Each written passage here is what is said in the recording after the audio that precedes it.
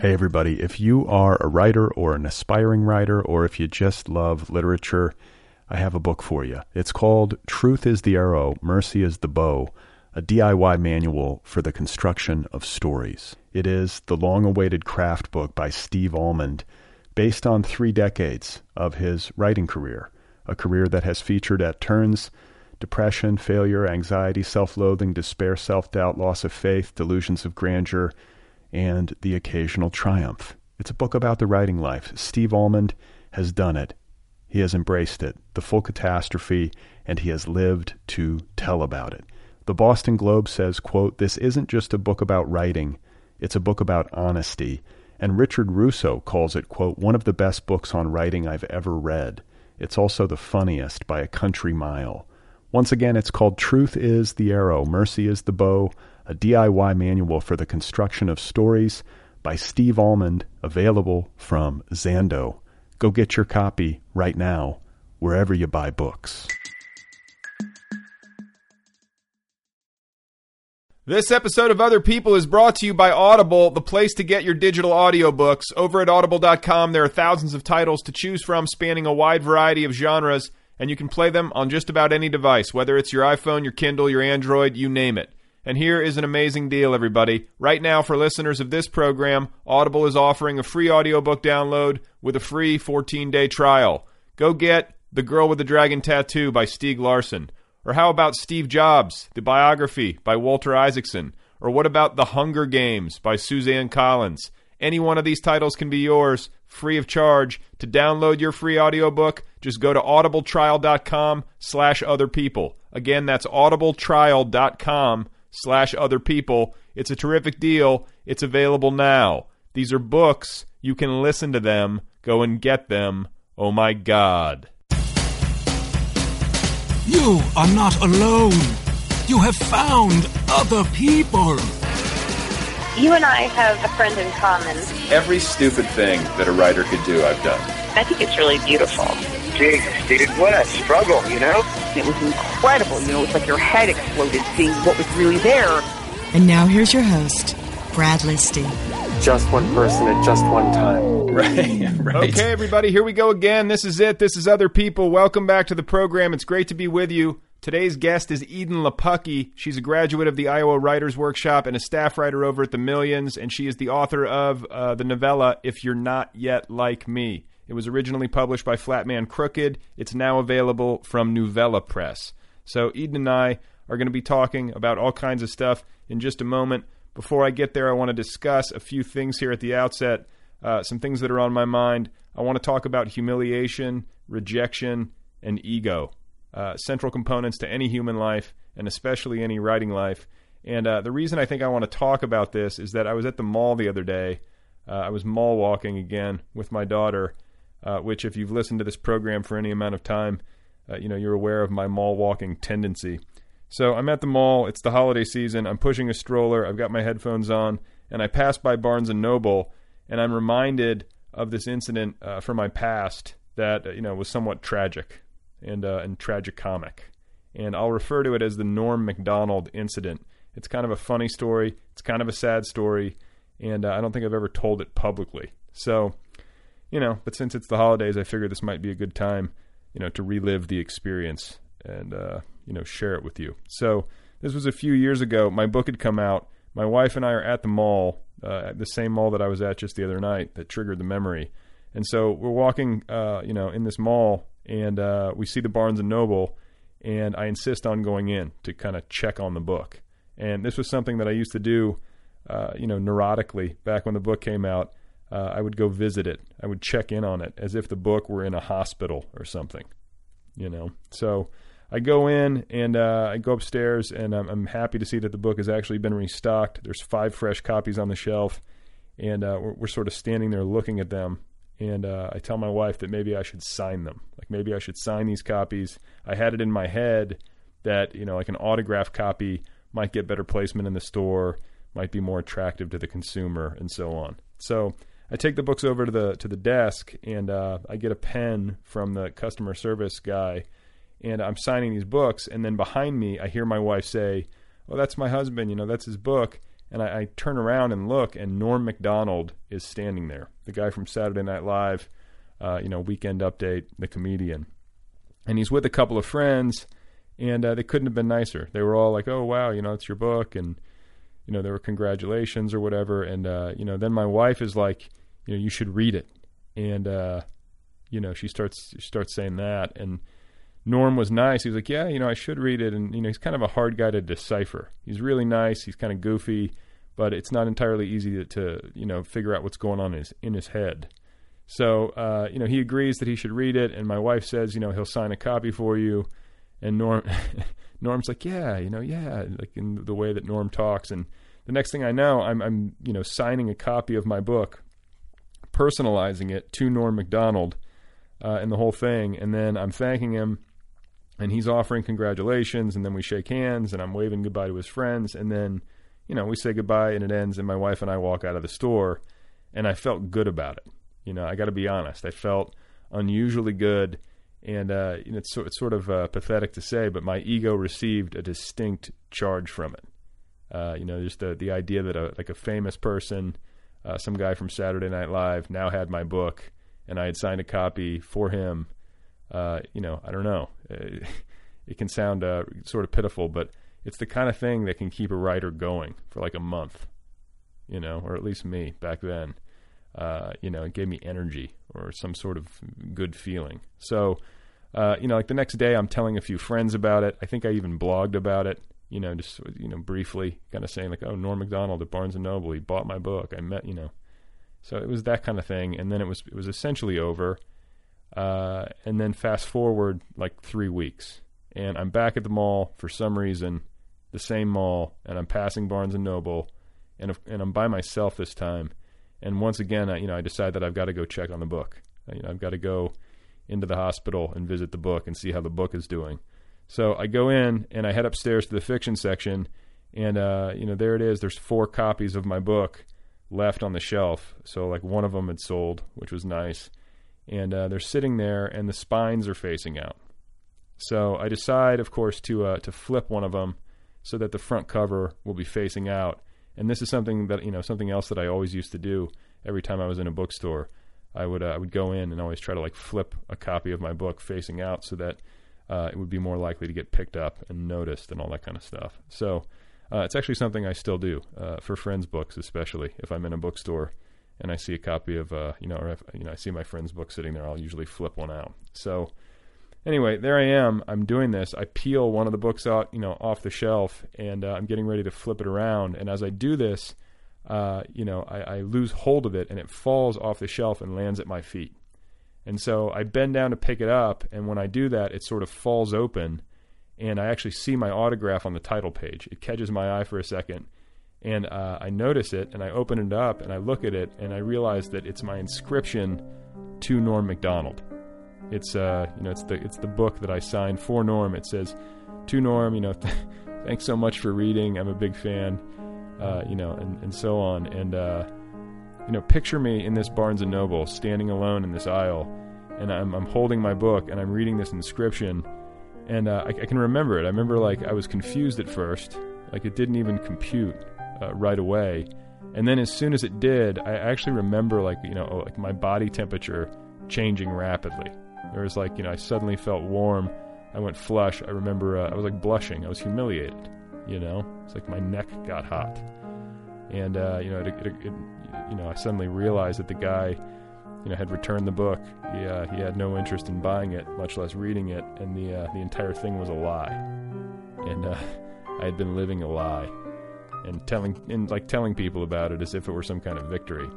So, it was a bad moment, and it was just sort of a defeat for my ego.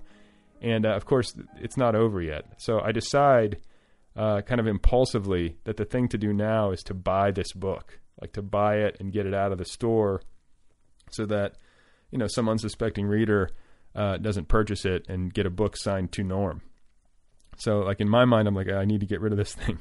I need to conceal it. I need to destroy it and get it out of circulation. And so I go downstairs to the cashier station, and I remember stepping up to the register and opening my wallet. I didn't have any cash, of course. And so I have to pay with a credit card. And so I give the cashier the book, and I give him my card, and it's like the one cashier who actually reads like everything. He like looks at the card, he looks at the book, and he realizes that I'm buying my own book, which was doubly painful. And I remember him, kind of glancing at the card, looking at the book, looking at the card, looking at the book, and then he kind of looked at me with this expression on his face that basically said, "You poor bastard."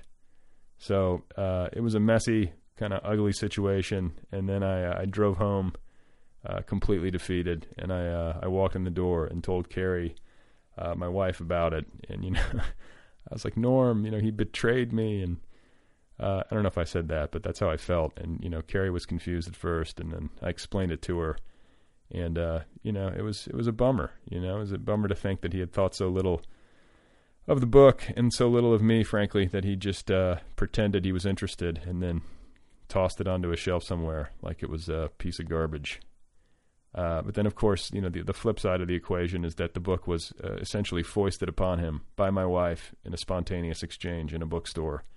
And so from his perspective, he was basically showing me mercy by pretending to be enthused. So no hard feelings, Norm. I understand. And, the reason I tell you this, I don't know, just because it's slightly entertaining and sort of morbidly funny. But also, maybe in an act of solidarity. If you've received a rejection letter recently, or if for some reason you feel stupid and humiliated, if, for example, you got really drunk at the company Christmas party and did something untoward, I want you to think of me, if that's the case. I want you to think of me on an abstract level in some sort of literary hospital, in the waiting room, pacing back and forth. And then the door swings open, and a surgeon steps out, and he looks tired, and he's kind of perspiring, and he peels his mask off, and he says, "I'm sorry, Mr. Listy. We did everything we could." Hey everybody, if you are a writer or an aspiring writer, or if you just love literature, I have a book for you. It's called Truth is the Arrow, Mercy is the Bow, a DIY manual for the construction of stories. It is the long-awaited craft book by Steve Almond, based on 3 decades of his writing career, a career that has featured at turns depression, failure, anxiety, self-loathing, despair, self-doubt, loss of faith, delusions of grandeur, and the occasional triumph. It's a book about the writing life. Steve Almond has done it. He has embraced it, the full catastrophe, and he has lived to tell about it. The Boston Globe says, quote, "This isn't just a book about writing, it's a book about honesty." And Richard Russo calls it, quote, "one of the best books on writing I've ever read. It's also the funniest by a country mile." Once again, it's called Truth is the Arrow, Mercy is the Bow, a DIY manual for the construction of stories by Steve Almond, available from Zando. Go get your copy right now, wherever you buy books. I'm not on Facebook right now. You're not? I take detoxes, so I'm off from September 1st to January 1st. Oh, you do? But I might go longer because I'm really enjoying it. I did go on one Friday night. My husband, he changes my password, and then he let me back on for 1 hour because I felt like I probably had messages, and I had so many, and I had to write back. They were like, "I'm looking for this. Can you tell me by tomorrow?" Right. And I'd have to write and say, "Dude, check my profile. It says I'm not on." Yeah. So there's a little bit stress thinking that people are clamoring for my attention, but really they're not. Wow. And I'm very happy to be off right That's now. discipline. But see, I need it for work. Yeah. I use it for like the nervous breakdown and stuff. I have no choice. Yeah, I usually go off at key times when I know that I don't have something specific. Like I have to come back in January to promote my classes and my other teachers' classes. And I was on when my novella came out. Like I know when I have to be on. And there's other times where it's not ongoing. So you're disciplined. Well, I don't know my password, so I can't go on. If I could, Yeah, sometimes it's enforced discipline. Let me just tell you: if you think I'm special or a superior to another person like yourself, I sometimes go on my husband's Facebook when I'm eating cereal in the morning just to see it. I know people's This makes me feel better. Friends from his high school that I'm like, oh, Janet is going to the Syracuse game tonight. I don't know who this person is, but it just lets me feel like I'm part of it. You're like, I used to have a wall. And sometimes I go to my wall just hoping that somebody wrote something. Not that I could ever respond, but Yeah. So I do that occasionally. I'm not totally above it. I gotcha. But- And are you a tweeter? I'm off that too, and Tumblr until January. And is it so that you can focus on writing and teaching, or? Yeah, mostly it's to focus on writing, and I find that what happens is I go off, and then I go back onto all the sites, and I slowly get into it. And then at one point I realize that I'm getting more and more into them, and I'm just spending too much of my brain space on these sites, which impedes my writing. And I just don't have, my imagination just isn't as strong. And right now my time is so limited with the baby that I felt like, okay, if I only have this many hours in the day to do work, I just need to cut out the possibility of wasting it. Yeah. So that's how it came about. Okay, so tell me what you said. You come from a big family. Mm-hmm. You know, it seems like there's some. You know, where does the creativity come from? I mean, your dad's got a creative job. Mm-hmm. You know, but I mean, do you feel like you have like a somebody in your family from whom you get the writing bug? No. My family, a lot of them are readers. My mom's a big reader. And so are my siblings.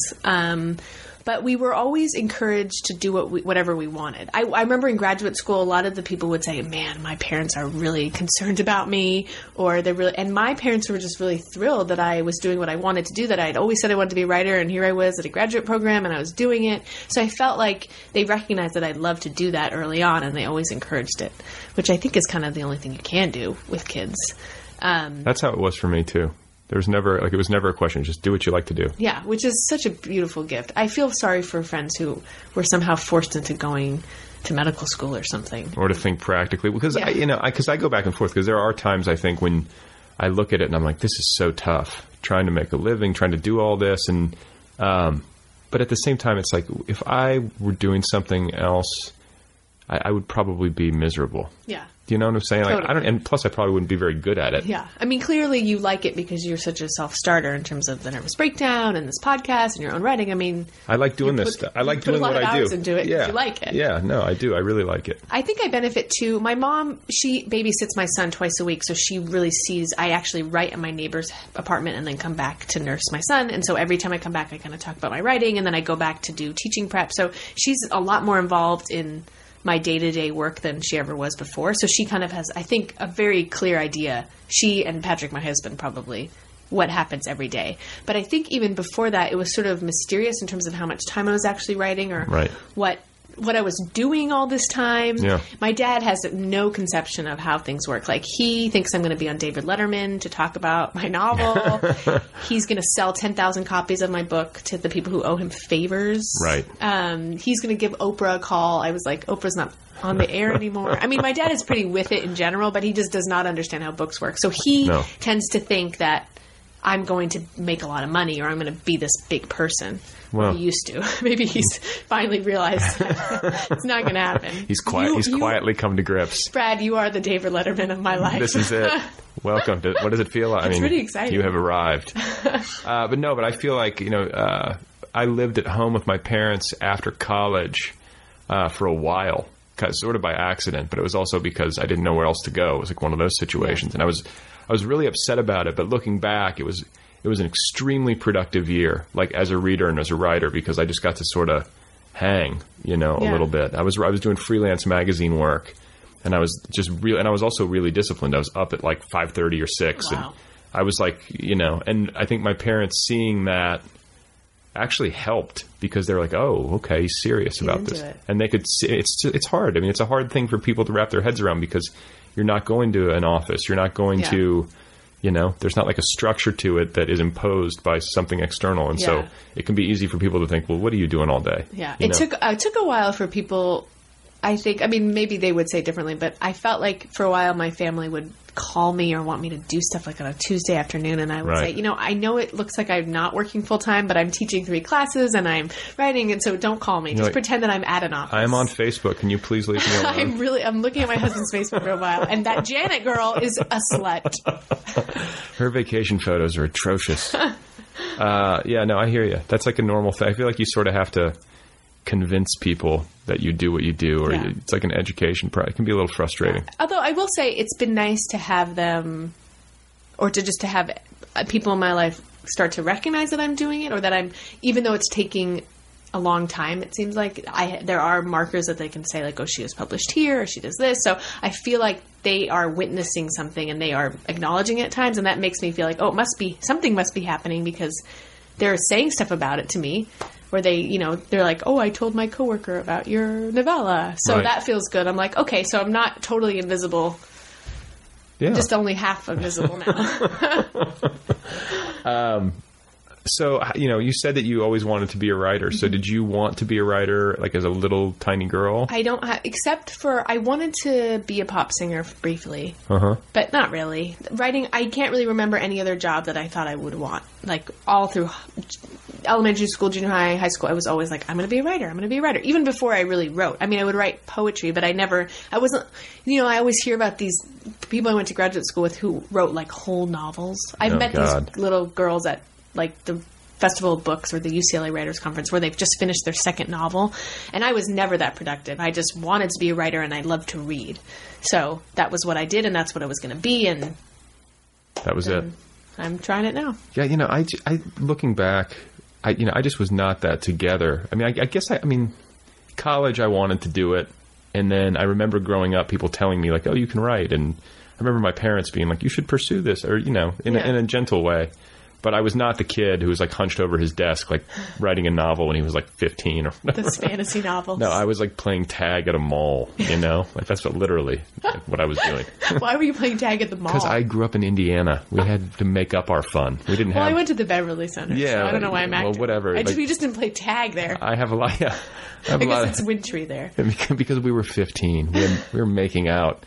It was like me and my buddies, like, punching each other and playing tag. Or I don't know. Sometimes I'll be at the Beverly Center and I'll look across at the Beverly Connection and I'll think, the Fridays of my youth. Every Friday night, my friend Sarah and I went to the movies at the Beverly Connection. Really? We were so dorky. So what was it like to grow up here in Los Angeles? I mean, did it seem normal? Or It seemed totally normal. I had no idea that it was weird until I went to college. I went to Oberlin in Ohio, and I realized that I had this crazy upbringing, that my parents were a little bit kookier, and my parents weren't professors, for one thing, but it seemed like everybody's parents were professors. Yeah. That this idea of it not being beautiful most of the year, not, seeing celebrities everywhere. Not that my life now, day to day, feels like that, but there were just certain things, certain smells, or certain houses. Like, the idea that the houses looked a certain way in LA was just really foreign, and I didn't know that. Mm-hmm. So, but to me, it seemed really normal. And when I look back on it, I had a pretty innocent childhood. I mean, I went to the Beverly Connection to go to the movies every Friday, so you can. Yeah. So it's pretty. That's kind of. I mean, it's essentially what most kids do. You just happen to be doing it here. Yeah, and LA is sort of that because of the spread out quality. I feel like it's not like New York City or something. Has it changed since you were a kid, or does it feel? Yeah, I think in some ways when I think about, Melrose, because I grew up right off Melrose, and when I was a kid, Melrose was, all the squatters, all the punks everywhere, and now it's just gone through so many incarnations, and there's so much more money, it feels like. There's a lot more people. But then I think, I just have a kind of nostalgia-tinged idea of LA. So in some ways it feels exactly the same. In other ways, I don't even recognize it. There was actually a video our old neighbor gave us a copy of a video that he took. It was like 1985 in the video. But he drove around the area around Melrose and Beverly, and it looked like a one-horse town compared to now. It was pretty amazing. The lack of development was really stunning, actually. Oh. Yeah. It doesn't feel like there's even any room. It feels like it's all built out. I can't believe they're building that condo at 3rd and Fairfax. It's like kitty corner to the Whole Foods. I'm like, first of all, do we need another condo? Second of all, can you fit a condo there? They'll find a way. They'll find a way. So, tell me what you were like in high school. Were you like an angsty youth, or were you pretty? You seem like you were, I can imagine you being sort of a sunny personality. I was a pretty sunny personality. I went to a very large public school, high school, Hamilton on on Robertson and National, if you know of it. So it was kind of high school where you could sort of be whatever you wanted to be. Nobody was really popular or not popular. Oh, really? Yeah, I mean, it was such a big school, and there were so many different races that really you could be popular in one race but not popular with another. I mean, quite frankly, that's sort of how it worked. Yeah. There were a couple people who seemed to cross all boundaries. Were you one of them? No. No. I mean, I was well liked, I think. I remember going to college and people being like, I was an outcast in high school, but I found my people. I would be like, excuse me, but I was well adjusted in high school. But I also went to a high school that didn't really ostracize people in the way that some traditional high schools do. Yeah. I was really into skateboarding for a long time. Oh. And I had What kind of board did you have? I had a girl board. Remember that brand? It had like on the back. I don't even know the right word for it. I was not that into it. I could never ollie, so I gave up. But the bathroom sign for a women's bathroom. That little girl in a dress. That's kind of their. That's their logo. I had a Powell Peralta skull and sword. Ooh, nice. Yeah, someone stole it. Out in Indiana. Yeah. In the mall. A criminal. Stop that guy! He's going into Talbot's. He just entered Spencer Gifts. Yeah, no, I did. I was a skater for a little while. You know, I started out with an executioner, and then I upgraded to a skull and sword. Wow. Yeah. To be honest, the only reason why I wanted to skateboard was to meet a guy. I was so into skaters. I remember I loved the idea of a guy with a chain wallet. And if really? I heard the skateboarding wheels, my heart would go pitter patter. My dog hates. You just met my dog. Oh yeah, my dog too. Skateboards. Oh, really? I think the thing with the wheels, they're very confused by it. What kind of dog do you have? A Maltese. So a small dog. Yeah. I think it's the low to the ground. Yeah. There's something about it. Not bikes. Does it like bikes? Bikes are okay. It's just like anything with like wheels that like, you know, skateboard or what do you call like the little razor scooters or whatever. What about schizophrenics? Or I mean. He's okay. You know, raving lunatics. Really. Yeah. That's what I mean. That's really what I mean. My dog. No, I mean, I think he probably would be a little skittish around a raving lunatic. my dog once started barking at a dwarf. Okay. And that was really embarrassing. No, did you ever see like there's the Curb Your Enthusiasm where Larry David had his dog was racist and you know it turned out that he was a homophobe, right? Oh, I think I forget. That's the twist at the end, right? Yeah. I mean, I think that because my old dog Merlin, you know, would have issues with certain people, like. You know, this is like way off point, but I remember I was hiking with him one time in the woods. I was in North Carolina. It was one of the eeriest memories of my life. And we're walking through the woods, and all of a sudden, there are these two girls. And like one was like probably 10, and one was probably like 7. They were young. And they were, as far as I could tell, they were by themselves. And they were very strange, and they weren't talking. And they were just looking at me and at the dog. And my dog lost it. See, those are the horror movie girls. And I'm telling you, it was like that. And I mean, in the woods, in this like, you know, and they there was were like probably like sister wives or something. I don't know what it was. Yeah, it was in like the hills of North Carolina. There was like a mist hanging in the trees, and it was like no words were exchanged. Yeah. I literally just walked past them. I had to grab my dog and like pull him around. They have a sense. Yeah, they know. Maybe they were ghosts. I don't know what was. Yeah, it was very Merlin. There is I have a painting of him in my office. Oh my god, that's amazing. Okay, so you're a skater. Yeah, I was into skateboarding. What's funny is that my friend Sarah, who I mentioned earlier, she was into skateboarding, and that's why I befriended her. We went to Beverly Connection. We never met any guys. She's gay. Later, she came out. So I could never meet guys with her. I should have known. She had those Malcolm X glasses in that middle part. Sarah, you were, you know, come on. I had a Partridge Family. She was a great skater, though. She was really good. That's why I wanted to be her friend. I had a Partridge Family lunchbox. That was kind of my style. I had a fake fur coat. Nice. Which I brought into my college years. Oh, okay. And so I had a kind of cool style, I think, for the times. I was going to say, you had it going on, like a fake fur coat. Yeah. And I had a much more kind of eccentric look then, I think. Well, yeah, and I feel like, and then you went to Oberlin. Yeah. Which is where in Ohio? That's in Oberlin, Ohio. Oberlin, Ohio. So, that's bleak weather in the winters. Yes. How did you adjust? It was actually fine. Oberlin has this thing called winter term, and at the time, it's changed now. For the month of January, you could stay on campus and do a project, or you could go anywhere. So mostly I was home. So I missed all the really bad winters. Okay. And it was so different. So for 4 years, I felt like I could take any weather. And I loved snow. I thought it was really cool. Yeah. So I remember watching the sky and being like, another gray day, because it's pretty gray in Ohio compared to Iowa. I'm from Indiana. I get it. Those gray days, like they would sometimes weigh on my poor California soul. But for the most part, I was into it. I liked it. And you were, just normal college kid? Anything crazy? Anything crazy? I don't know. Did you? No. Nothing? Heavy drug use? Nothing? Not heavy. I'm not much of a drug user. I was a big pothead. But, a big pothead, but I got really good grades. I did my homework on Friday nights. I didn't go to the Beverly Connection anymore. I did my homework at Oberlin. Wow. But I had a lot of friends. I love Oberlin. I'm like an Oberlin alumnus. I'm like a mafioso. I love it so much. I'll talk about it all the time. But, you know, I was pretty normal. I was in the hip-hop dance group. Okay. I was an English and creative writing major. Okay. I was really into narrative theory and Don DeLillo. Uh-huh.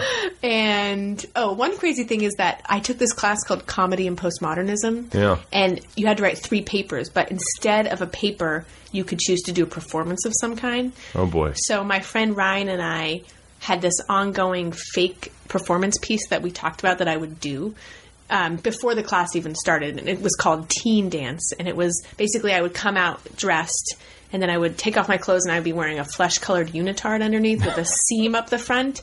And I did this horrible spoken word and I'd crawl over the floor. I'd start coughing and like hyperventilating. And then at one point I'd go to the shyest person in the room and yell, "Are you staring at my camel toe?" And so...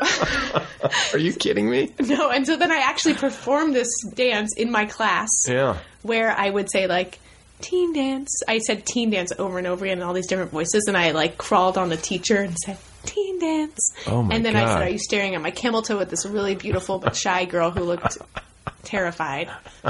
And actually, my friend who was in my hip-hop dance group, she said, later that day, she said, "What happened in class today?" And I said, "Why?" She said, Rob, who was her friend who was in the class, came up to her like right after and looked just disturbed, and he was like, "What's a camel toe?" And he was just so upset by this performance that I did. So that was kind of one weird thing. So if anyone who's listening went to Oberlin with me, who's a friend or maybe not a friend, they might remember Teen Dance. I think they would. I think that would be burned on their brain. My ex-boyfriend and my husband were not the same person, obviously. They both, like, banned Teen Dance. Like, if you want to sleep with me, you do not want to see me see Teen Dance because it's so hideous. Like, I looked bad in that unitard then, and I was, like, 102 pounds. And I look even worse now, I'm sure. Do you still own it? I still own it because I feel like it might come in handy someday. Yeah. Like, what if We'll have to have you come to, like, a nervous breakdown literary experience. It's not a literary experience. Oh, yes, it is. It's so terrifying. Okay. Yeah. That requires a level of what's the opposite of shy? Boldness. Yeah. Well, what's interesting is that anytime I had to kind of stop doing it because people would want. I don't want to make it sound like it was this amazing thing, but, people would be getting together, they'd be drinking, they'd be like, teen dance, because it was so weird.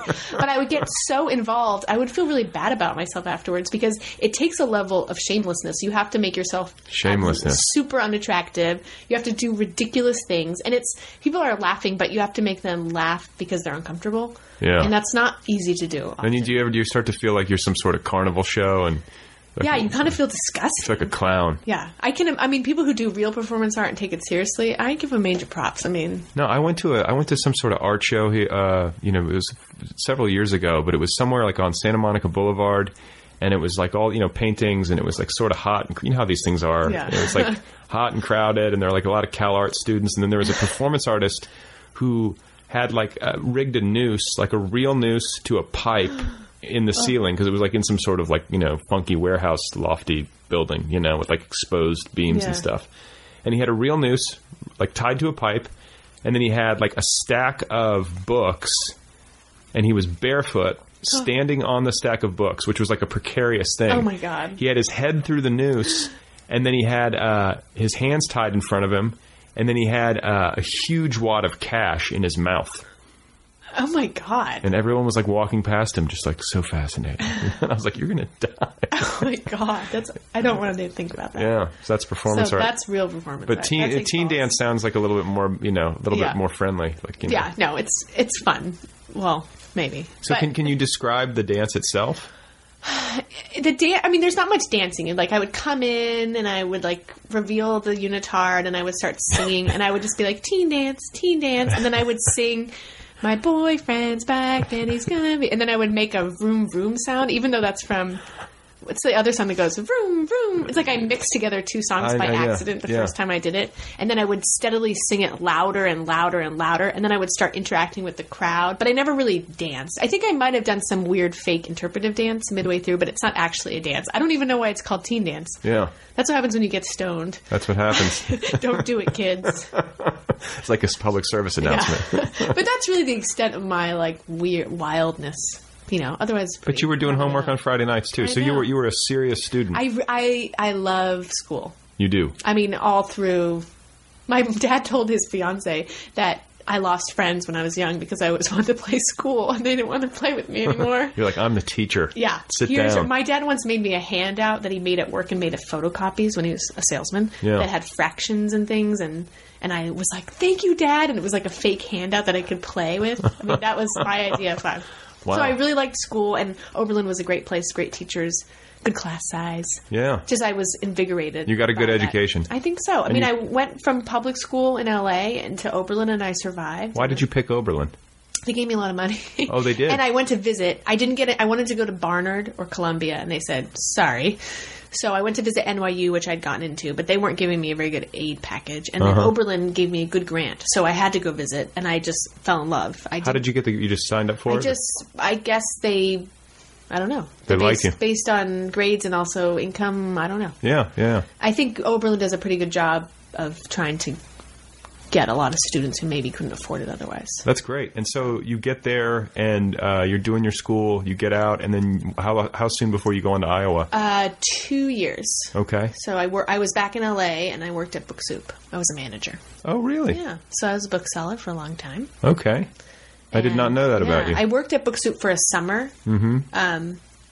When I was going into my junior year, I was home for the summer. I worked at Book Soup. When I got out, all my friends had their pantsuits. They were going to interviews. They were going to go work at, Knopf in the basement or whatever. And I was like, screw that. I'm just going to go back and get my old job at Book Soup. And I did. And I worked there for 2 years until I was ready to go to grad school. And then you submitted what to Iowa? I submitted a story called my first published story, which got published after I applied to Iowa. Okay. Or kind of around the same time. Yeah. So that was nice. But it was called, I hate saying this out loud, it was called Wunderkind or Wonderkind. Yeah. About a mom who kisses her son at the end. Oh, wow. That's at the very end. Yeah. I remember I showed it to Dan Shawn, my teacher from Oberlin. He was like, it was before the ending, and he was like, it's kind of a letdown. We need a climax. And I was like, here's a climax. But it's sort of about a mom who's lost custody of her son and ends up kidnapping him, and he's only like 11, and he's a really nerdy kid. Yeah. And I like her as a narrator. I see sort of her strands of her and other narrators of mine. She's very kind of imperious. I like her. Yeah. So you just submitted that one story and got in? I think just that one story. I might have submitted that and a shorter story. To be honest, I can't really remember. Oh, you can't? Okay. Yeah. But I know that story for sure. And you got in? I got in. I wanted to go to Syracuse, actually, because George Saunders taught at Syracuse, and it's a 3-year program. But they didn't let me in. They didn't? It's kind of similar. I wanted to go to Barnard. I didn't get in, so I went to Oberlin.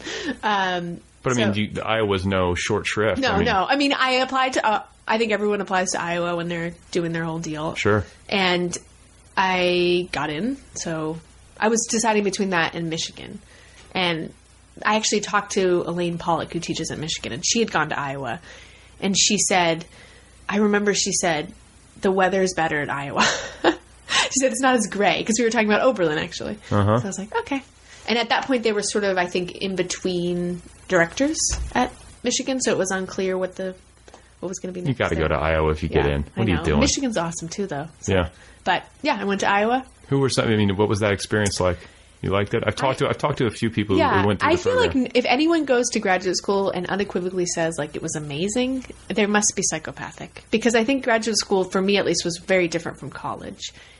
I think there's something about everybody doing the same thing, which is great. That's one of the reasons why I wanted to go, and one of the things I really liked about it. But there's also a strangeness there where everybody is writing. So there's sort of a feeling that you want to get out of that in some way.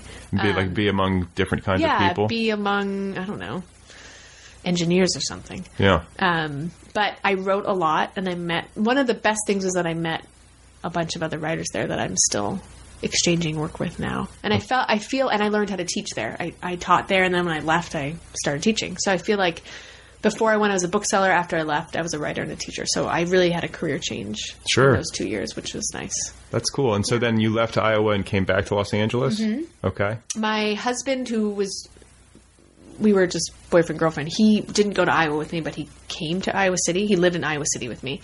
And he had been a manager at Book Soup. The one Book Soup had an Orange County location that closed. Yeah, no, I did a reading at that at one. South Coast Plaza. Yeah, he was the head manager there. Okay, so he left that job to come to Iowa City to meet with me. Prairie Lights wouldn't hire him. Oh gosh, I don't know. He couldn't get a job anywhere. He basically for 2 years was a temp answering customer service calls about the ASE mechanics exam, certification exam, and it paid like $6 an hour.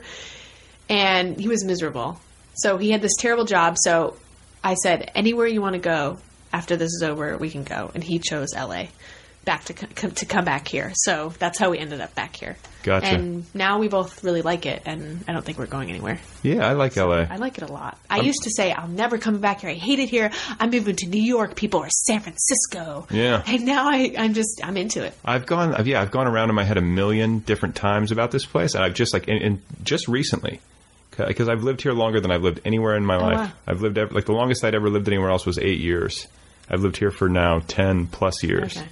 And I think I finally have just decided, this is a pretty good place. Yeah, I think it's definitely enjoying a renaissance, too. I think as other cities seem to become it's only getting cooler. I think for a while, LA was not that cool. It was just trendy, and they had the size and lots of different people. But now I feel like it's really got the best restaurants and the best bookstores. I mean, not the best of everything, but there are all those things that I love about and any city. It's a creative town. Yeah. It truly is dominated by the creative arts. That's the business, and I like that. I like that, too. And I like the yards. Yeah. I mean, I don't have a yard. So go Los Angeles. Go LA. I'm tired of people bagging on this city. Yeah, well, just leave then. God. Yeah. Okay, so I want to talk about your writing. Mm-hmm. You have a novella out. Mm-hmm. And I guess start there. What was that process like? So I have a novella. It's called If You're Not Yet Like Me. And it was originally published by Flatman Crooked, and they did a thing where there was a launch where, you had 4 days. I participated in the launch. Yes. I think I super launched it or something. That's amazing. Did I super launch? You might have super launched. Yeah. If you did, that is really lovely. Where there were 400 copies, and there were only 4 days that you could buy them. So we're trying to create a kind of tizzy about it. And it sold out in 3 days, which was really exciting. Oh. And then after that, a second edition, which did not have a print run limit, became available, and that had a novella plus an extra story and an interview with me and a previous launch author named Alyssa Knickerbocker. Oh, wow. That's a name. Is that a real name? It's her real name. Isn't that great? Oh, my God, yeah. So, and that is still available. Flatman Crooked closed earlier this year, but Novella Press opened, which is my editor at Flatman Crooked, Dina Drewis. She started her own company. So she's putting out my novella on e-reading devices. Cool. She has, and the rest of the whatever remains of the second edition that had been printed, she has those. So until those sell out, they're available. So I actually wrote it for them. Dina had said, if you want to be launched, you should write something, and if I like it, then we'll launch you. So I'd never really been commissioned, quote unquote, for a piece of fiction or for anything. So that was a really interesting experience. And the teen dance, you never know that. You never know. Somebody might be listening to this and think, David Letterman, I am here for you. My dad's dream will come true. So that was an interesting idea to write something knowing that I automatically had an editor to read it. And I actually gave it to her at a very early stage. It was finished, I believe, but I knew the ending sucked, and I had all these questions. So she was really instrumental in making it better. And that was a great process. I really enjoyed working with her. Yeah. And I loved the launch. The launch was really fun. Just to feel like, wow, people are buying it. And I could see how many copies were selling. And it's nice because it's probably a 40-page story, but published by a small book. It kind of becomes a novella. Yeah. But I feel like I worked very hard on it, and it's nice to see it get as much mileage as it's gotten. I mean, it's not this huge book, obviously, but I feel like I randomly get strangers reading it and emailing me about it, which is always a nice thing. Isn't that cool? Yeah. And I can use it as a kind of calling card, like, I have this little thing you can read. And I liked writing it. I remember when I first started working on it, I was like, I'm really fascinated by this. It's narrated by a woman who's talking to her unborn child about a failed relationship. So I just enjoyed her voice and her kind of mean streak, and so she is very dear to my heart. So that's a plus. So real genuine sounds like real genuine affection for your characters. Oh yeah. Yeah. I really care about them, and I worry about them. And yeah. I just finished a piece of my new book that I'm working on, and I came back from writing, and I said to my mom, my book is so sad. Why are my books so sad? You cry? I mean, I haven't like wept over my own writing since I was like 14. Yeah. But sometimes I feel that. I weep over my writing, but not because it just sucks. Just because right? I just because it's terrible. You're like, you're so dumb. Yeah, I do that all the time. Cry in the bath. Yeah. But, I think the other day I was writing something that I came back to it today actually, and I was like, the paragraph doesn't really get at what I'm trying to do, but the idea of it was sort of shocking to me in terms of how upsetting it was. So I was pleased that I had gone somewhere like that. Well, you have to. I mean, if you're not feeling anything, then no tears for you, no tears for the reader. That's right. Right? That's why you have to leave some surprise there for yourself. Otherwise, it's just mechanical. Yeah. So tell me about The Millions. The Millions is a website founded by Max McGee. Okay, so stop right there because this is part of my whole like internet life. I have like people have asked me like, what's C Max McGee like? Okay, you want to know how? Here's how I think of C Max McGee. Okay, I'm so I think of the editor at the Daily Planet and Spider-Man because his name's C Max McGee. I picture a guy with like chomping on a cigar. He's exactly like that. Is he? No, I want Max and I think his name is Christopher Maximilian McGee, which is why it's The Millions. Okay, he and I worked. Patrick, Max, and I worked at Book Soup together. He was the person to tell me what a blog was. Okay. And so he started The Millions when he was at Book Soup. And so I feel like I got in on the ground floor. Like, if I tried to be a staff writer now, they probably would turn me away. Yeah. But, so Max himself is a jovial fellow in his early 30s. Has a very round face. He does. And he has an adorable son named August, who's 1 year old. Oh. Probably about the same age, actually. I think he's 14 months. Born in August? He's born in September. Oh. And his name is August. I know. Oh. It's a tricky one. It's a tricky one. But The Millions is great. As a staff writer, I have to write 2 pieces a month, which is becoming difficult in this motherhood age. Yeah. But I enjoy it. And you're writing about books. I'm writing about books and writing. I don't usually do reviews. I've reviewed a couple books, but I don't think I'm good at it. I like to write about, books from a certain angle. Like, I wrote a whole long essay about books about slavery that I, worked really hard on, but I felt it was like writing a paper in college where it was really difficult to write, but I felt like I understand why they assign papers in college because you learn something through the writing of them if you're doing them right. So I find it a place where I can figure my mind out a little bit. Sure. And, that makes it's a nice place to like ask you about what was the essay called? Shutting the Door? Oh, Shutting the Drawer. Shutting the Drawer. Yeah. Sorry. No, so Shutting okay. the Drawer, because I thought this was a really moving piece of writing. Thank you. And it got traction online. You notice I got it. So many readers for that essay. It was kind of amazing. How many? I want to say 10,000 or something or more. It was a lot. Last time I checked, it was sort of a gasp to me. So for my listeners, like what was the essay about? The essay was about my first novel that my agent, Erin, she sent out last September. And so I wrote it this September, a year later, and it was about how my novel hadn't sold, and I thought it was the best to just decide that it wasn't going to sell because there's something so heartbreaking about the weight and the rejections that started piling up. It is the worst part. It's the worst part. And part of it is too that I think I've gotten a lot better at rejection. Like you can deny me a short story publication and I do not care. But the stakes get higher and higher, and soon, this is my biggest dream that I've wanted since I was a kid, and people were telling me that no for a million different reasons. And to get close a couple times. And I decided to write it because I felt like there weren't a lot of writers writing about that rejection. You often hear about writers being rejected after they sell their book. Right. Like, this is my first 2 books. Didn't sell, but now I wrote The Help or whatever it is. So I felt like, I've found recently that people respond to my nonfiction when I'm just really honest and that I'm making myself vulnerable. And it was pretty cathartic for me to write it, to not, pretend that I had this great career and that everything was going well, which I think can happen a lot on the internet. Okay. So yeah, that's why I think it struck a chord, is that everybody online is presenting, everybody is networking. I feel it. Yeah. I sense it, and it creates stress in me.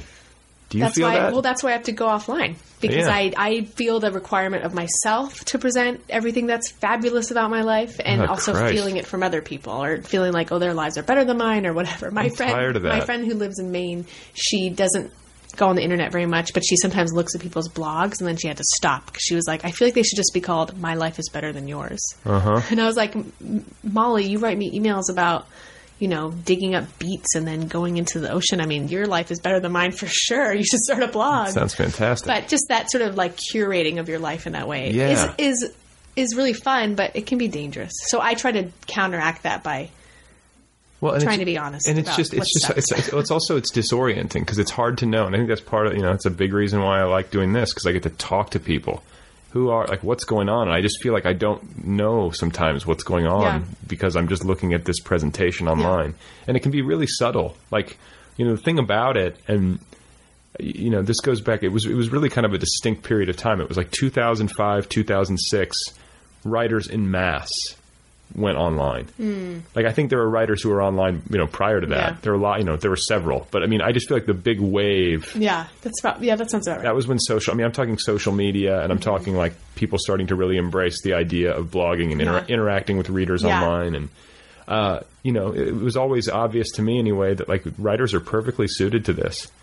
It's what they do. They write, they present, they create fictions. They're good with language, Character. They're more comfortable, charming people in writing often than charming people in person, and, all this different stuff. And, it's been taken, I think, to, in some cases, or in a lot, in a big way, it's been taken to an extreme almost. Yeah, and I agree. I'm ready for it to, I don't know what I want. I know it's not going to go away, and I think that it does serve a purpose, and I think there's positive aspects to it. Yeah. It's nice to connect, and I think there's more connectivity because of it than there was before, and I don't think that's necessarily a bad thing. But I think that I'm envious of you unplugging. Hey, man, you could even take a week off. Let them miss you. That's the secret. I know. Yeah. I just don't. But I mean, I also, to say, I went on the first detox I went on, I think it was maybe it was 2009. Yeah. I know it seems like that was a long time ago, but I went off for 4 months, and then I wrote, while I was at the very end of my detox, I wrote an essay about it for the Millions, which was my second most popular essay after that Shutting the Drawer one that I recently published.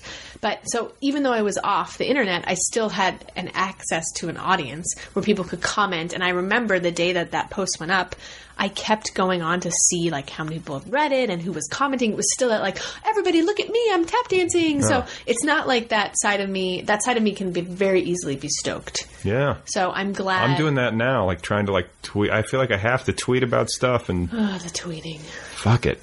I can't deal. Tweeting is so... But I gotta. I feel like you gotta. It's your only method of recourse to get the word out. I mean, if you have a book come out, you're going to be tweeting. Oh, yeah. I have a Twitter account. I have like 1,200 followers. Yeah. But they don't care about Plug your Twitter. What's your Twitter?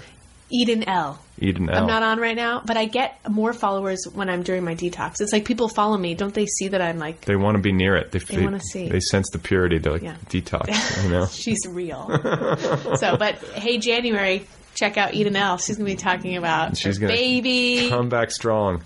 Teen dance. But no, Shutting the Drawer. I mean, because like this is like a big thing. Yeah. Where you have a book that you've written that you've spent all this time on, and then it goes out, and then it's the wait. The wait. You wait, and it's, you sort of learn. Email, bad news. Phone call, good news. Mm-hmm. The good news always comes from a phone, via phone. I've thought of that. And then, if you see an email, you're just like, oh, when I got shit. those, I would see an email from my agent, and the subject line would be like, double day, Knopf. Yeah. And I was just like, I told her, can you just not email me anymore, except just when I ask for it, because I just can't. I would be so anxious all the time. Yeah. But I have to admit, now the book is dead in my eyes, but it's still out. What's it called? That book is called The Book of Deeds. Okay, so anybody listening, I get like really angry. Like I've read your novella. You're good. I mean, I know how good you are, and it makes me crazy that you can't get. I know. I mean, I haven't read this book. I haven't read your novel. It has problems. I mean, but what doesn't? Of all the books getting published out there, I cannot believe that there's not a home for this thing. Well, it's kind of fascinating actually to see why people rejected it, and it's been heartbreaking. I mean, one editor who is an assistant editor wrote me that she is devastated that she wasn't able to buy my book because her bosses wouldn't. I mean, just the fact that she wrote that word devastated kind of made me feel better that she actually cared that much. So it isn't that people haven't recognized that was good or that there were things about it that were promising or whatever. It's that they couldn't get 12 other people to agree on it. And I don't think it was a highly commercial book to begin with. Well, when I started writing it, I thought, oh, this is going to be not like it's going to be big, but I thought it was commercial in some respect, but apparently I'm wrong. Do you think, I mean, so now you're working on another book. Are you thinking consciously, like, how do I make this more commercial? No. I mean, I think this one is automatically more commercial. Why? Well, the first one was problematic because it had a teenage narrator. It's a retrospective teenage narrator. But still, it's about a teenager. But it's not. I thought, like, teenage narrators are hot right now, right? It's not young adult. So there was a problem there where they couldn't be a crossover. Yeah. Blah blah blah. La la la. I don't know. This one is not.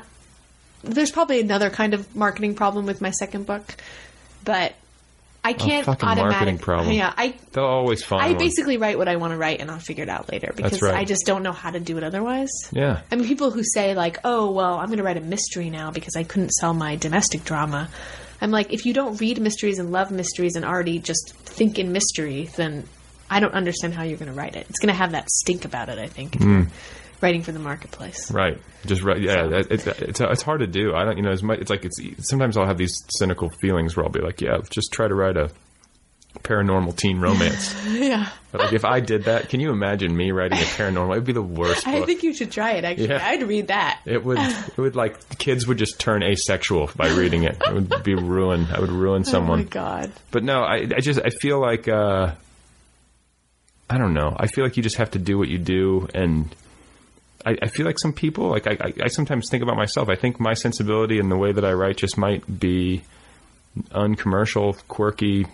It is what it is. But there is some. I think there's a niche. Aren't you a best-selling author? But I mean, that's all relative. It's a Los Angeles Times bestseller, and that's another thing. People see that and they go, "Oh my God, he's a millionaire." I'm not even kidding you. Like I'm just like people. Come on. This place is pretty nice. Yeah, it's like Versailles in here. Right. But no, it's just But I think that I think your quirky sensibility is what makes the people who really love your work love your work. Yeah, I know. I mean, it has an audience. It has an audience, but it's like, I don't know if I'm ever going to be broad. Yeah. You know what I'm saying? Like, I don't know if there's ever going to be a readership out there that could really like support me. Yeah. It's just going to be like this weird subset of 5,000 people who think it's great. And that's great. And that's great. But it is what it is. And you have to be willing to do all the work, for the love of the game, kind of. And I think that's kind of what I learned with the book.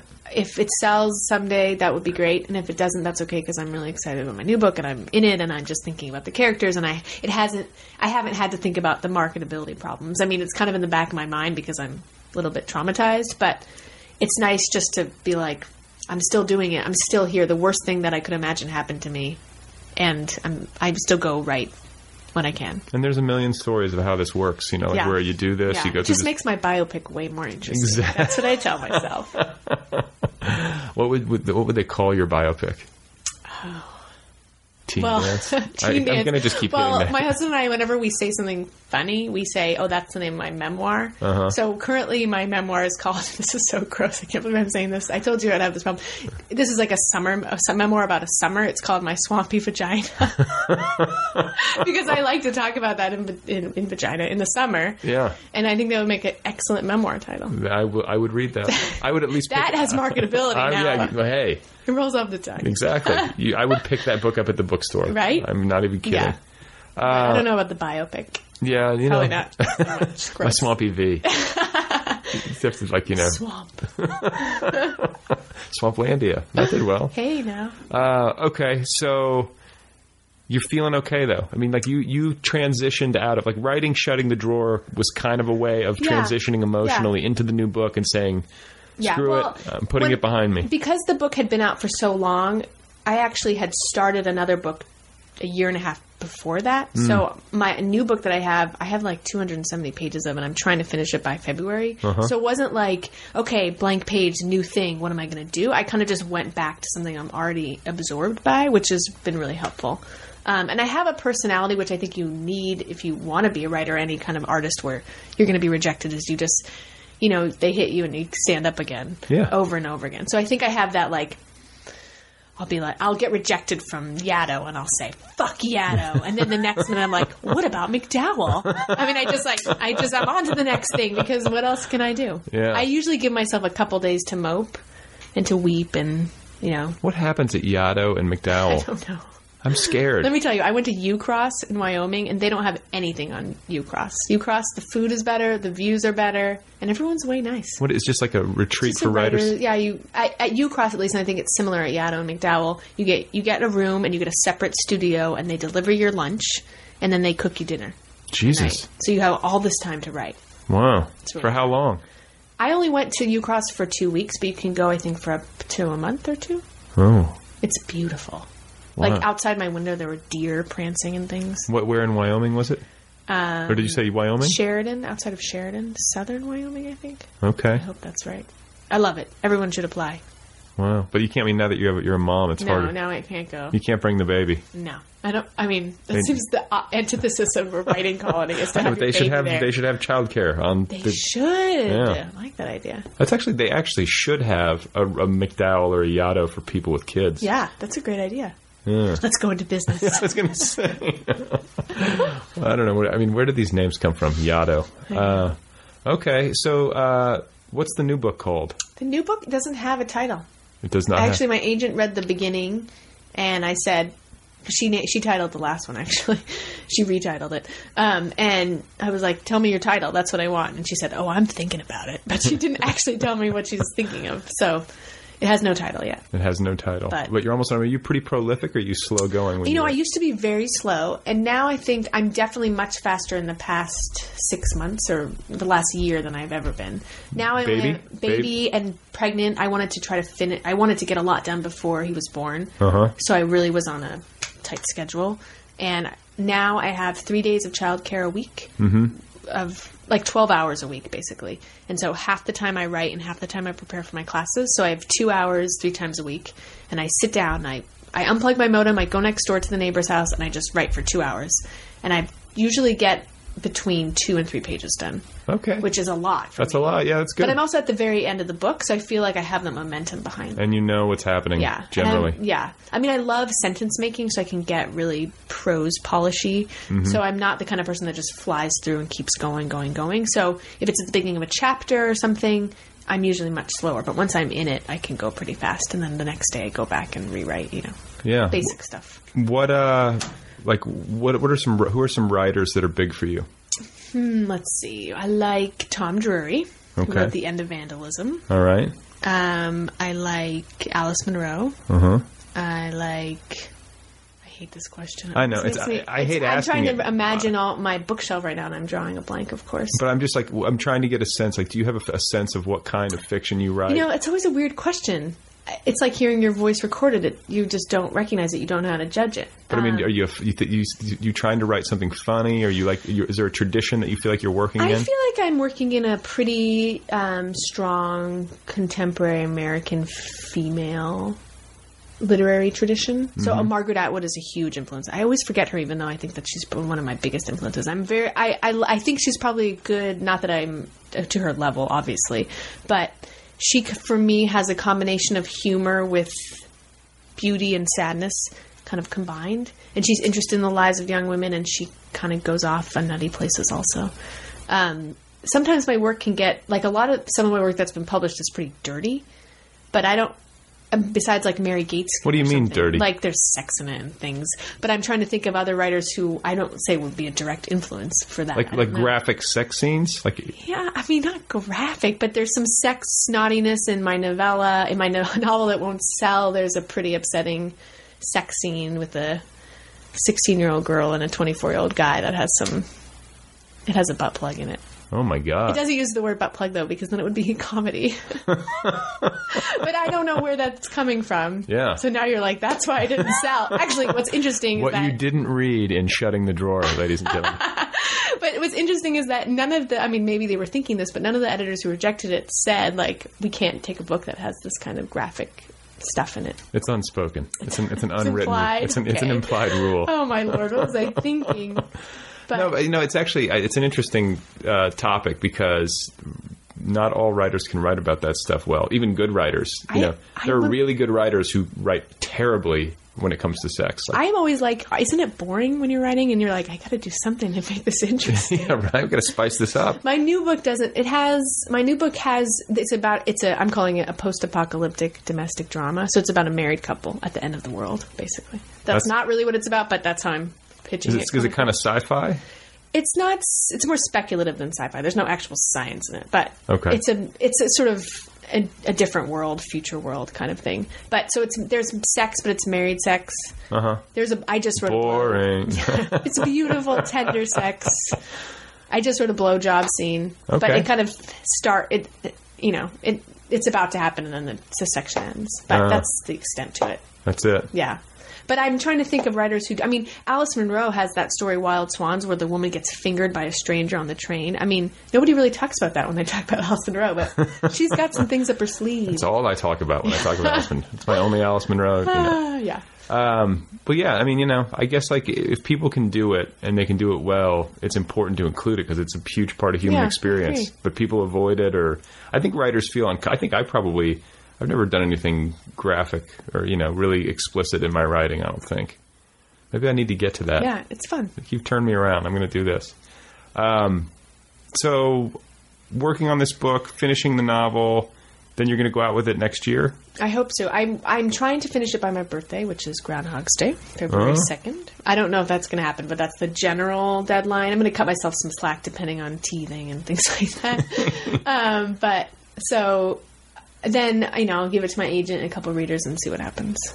But, I mean, I'm in a hurry to get the draft done so that I can make it better, because I just need to get to the end. You just need to get the whole thing. And see what is it that I've got. But I'm a pretty careful draft. Like, I don't write a beast mess of a draft. You don't? Yeah. I'm much more careful. Like, I've rewritten the first 150 pages 3 times, probably. So how are you working in total silence? Do you have music on? I'm listening to music on my headphones. Okay. I have usually a mix that I make.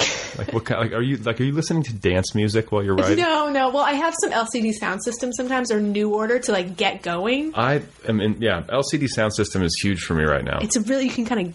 It gets you going. It makes you energized. Yeah. This one that I have right now, it starts out with some Lucinda Williams. Okay. And a lot of do you know Fever Ray? No. She's one part of The Knife, I think her band is. She's like a Swedish electro Is her name Fever? Probably. Yeah. She's so cool. Yeah. But she has an album that is so scary. It had the first song is like, "If I Had a Heart," and it's so scary. And it actually really helped me start the novel because it's a scary world. Yeah. So I listen to her a lot. It's kind of dancey, but it's eerie at the same time. And then I have to listen to some Bon Iver or something to wind really it down, emote, or to get cue the tears. Yeah, exactly. No, but it is. I mean, I feel like music can be helpful tonally. Exactly. When you're trying to set the tone, re-enter the world. Emote, so, but I mean, usually the music is there so that I'm not paying attention to the outside world. I use it to kind of get into it, and then I know it's been a good writing day when 6 songs pass and I didn't even notice. Yeah. Yeah. Wow. So, what else should we talk about? What do you want to tell me? Oh, I don't know. I don't have really anything to talk about. Yeah, that's it? That's it? You said everything you want to say? That's my life story. You basically got my life story. I'm only 30 and I'm not that interesting. You're only 30? Okay, yeah, wow. And so, and you have a... I have some wrinkles. No, but you have a child, and that changes the game. Yes, it does. How is that different? How are things different for you as a writer now? As a writer, because I have so little time, I've always had a very structured writing life because of the amount of teaching that I do. So it's not like I had all these long afternoons to write. I usually had 4 hours, 5 days a week. That's how much I wrote. But now I have even less, and there's just a lot less time. But don't you find that if you're more focused because of that, that you get more done? I kind of was hoping that he would help me with that, actually. He's really focused my time. Well, yeah, and you also have a child to care for, so I think it brings a level of order. Yeah, and it's interesting because I thought that when he was born, I would be like, oh, this is going to make me sound terrible or something. But I thought when he was born, nothing else would matter. It wouldn't matter that my novel hadn't sold or my current book was kind of languishing or whatever. But he was born and I suddenly felt even a bigger urge to work. That I was watching the Rachel Zoe Project today when I was breastfeeding, and because I wouldn't watch that shit otherwise, and she was like, she said it literally, she says it over and over again, but she was talking about now their baby's born, she doesn't really care as much about her line, that she's thinking always about her son. And of course my son is, I think about him all the time.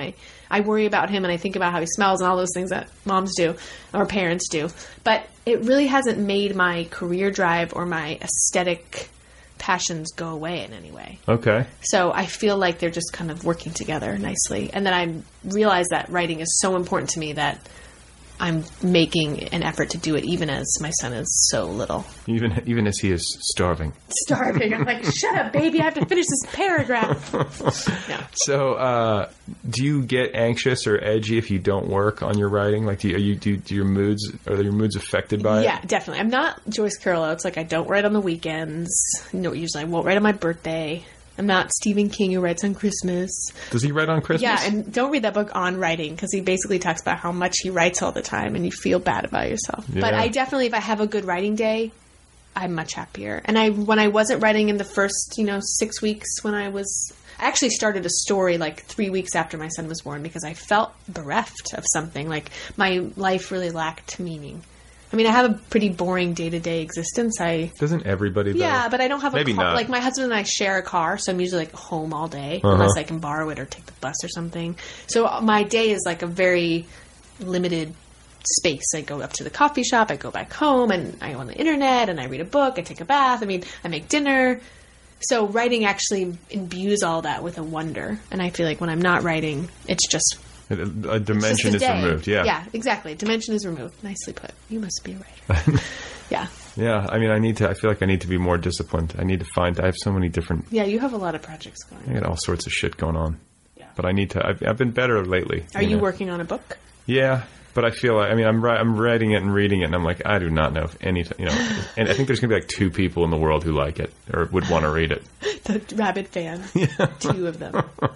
But no, it's like in an early stage or a semi-early stage. I'm fleshing it out. Yeah. I'm uncertain. You know what you need is a UCross. You need a couple weeks at UCross. I do. I mean, really, that's where I started my current book. I wrote like 40 pages in 2 weeks, which was crazy. I cannot even imagine having a month in a place like that. It's scary, isn't it? I mean, when I went to the Vermont Studio Center midway through, like the summer between my first and second year at Iowa, and I had like a nervous breakdown practically, where I was like, oh, there's so much time here to write. I don't want to write. I hate writing. Oh my God.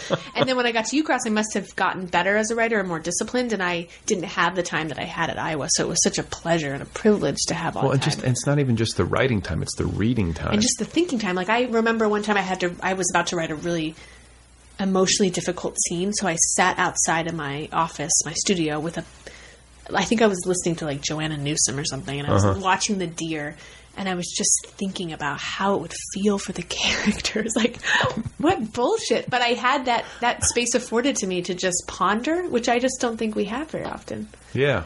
Yeah. Now now on afternoons I put my son in the stroller and we go on walks. And it's a bad stroller. It's an umbrella stroller. I can't really see him. So I just... You don't have like the window on the top? No, it's a cheap stroller, but it's very small. It folds up nicely. But so I try to peer and talk to him, but a lot of the time I feel like we're both in our separate worlds, which I think is a skill that everyone needs to have, is to be in one's own head. But I'm pushing him along and I'm using that time to ponder. But otherwise, you don't get that very often now. No, I do the stroller thing too. It's in the good. evenings. Yeah. But I'll listen to like a podcast or music or something, just so I can't hear her cry. I'm kidding. He's not kidding. Well, Eden, it has been great talking with you. It's really fun. I am waiting to listen to this and feel so embarrassed. No, it'll be great. And, for whatever it's worth, I have a good feeling, not only about this new novel, but I have a good feeling about the one in the drawer, too. I just think that there are good things on the horizon. Thank you. Thank you. Thanks for having me. Okay, folks, there you have it. That's the program. That's Eden LePucki for the hour. Her novella, once again, is called If You're Not Yet Like Me. Go and get it. You can find her on the web, too. Her website is EdenLePucki.com. Eden is spelled E-D-A-N, and LePucki is L-E-P-U-C-K-I. So you can find her on Facebook, even though she's not on Facebook, and Twitter as well, even though she's on her hiatus. Her handle, again, is at Eden L.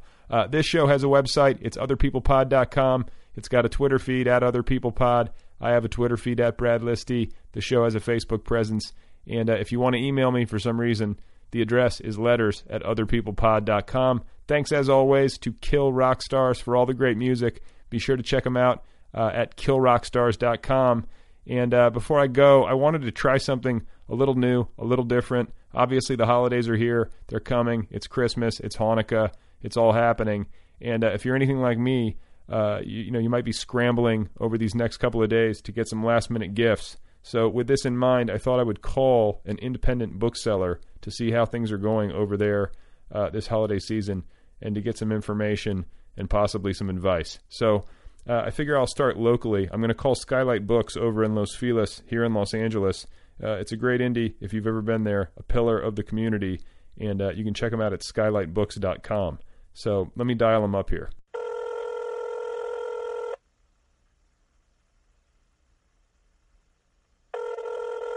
Hello, Skylight Books. Steve speaking.